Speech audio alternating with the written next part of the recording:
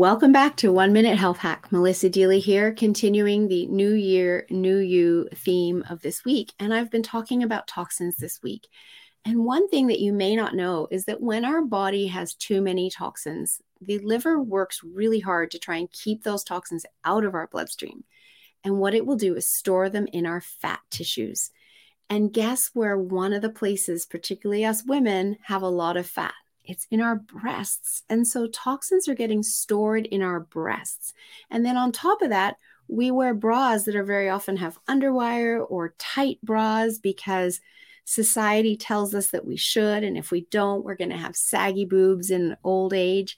And the reality is that those bras might actually be causing further health issues because when we trap those toxins in and hold them in tightly around our boobs, wearing bras all the time, those toxins aren't even able to get out and into our lymph nodes and our lymphatic tissue to drain through our lymph system.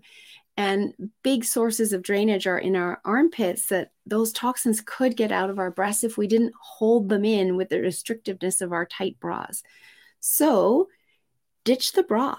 Especially in winter when you're wearing sweaters, etc. I'm not wearing a bra right now. I don't wear a bra most of the winter, and it's incredibly freeing. And at least I know that I'm not trapping those toxins inside my breasts. So think about that.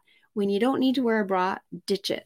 And know that your body can then better move those toxins out of the body instead of storing them tightly within your breasts. Because those toxins stored tightly within the breasts can, in the long term, be one of the causes of breast cancer, and nobody wants that. So ditch the bra. New year, new you. Try something new.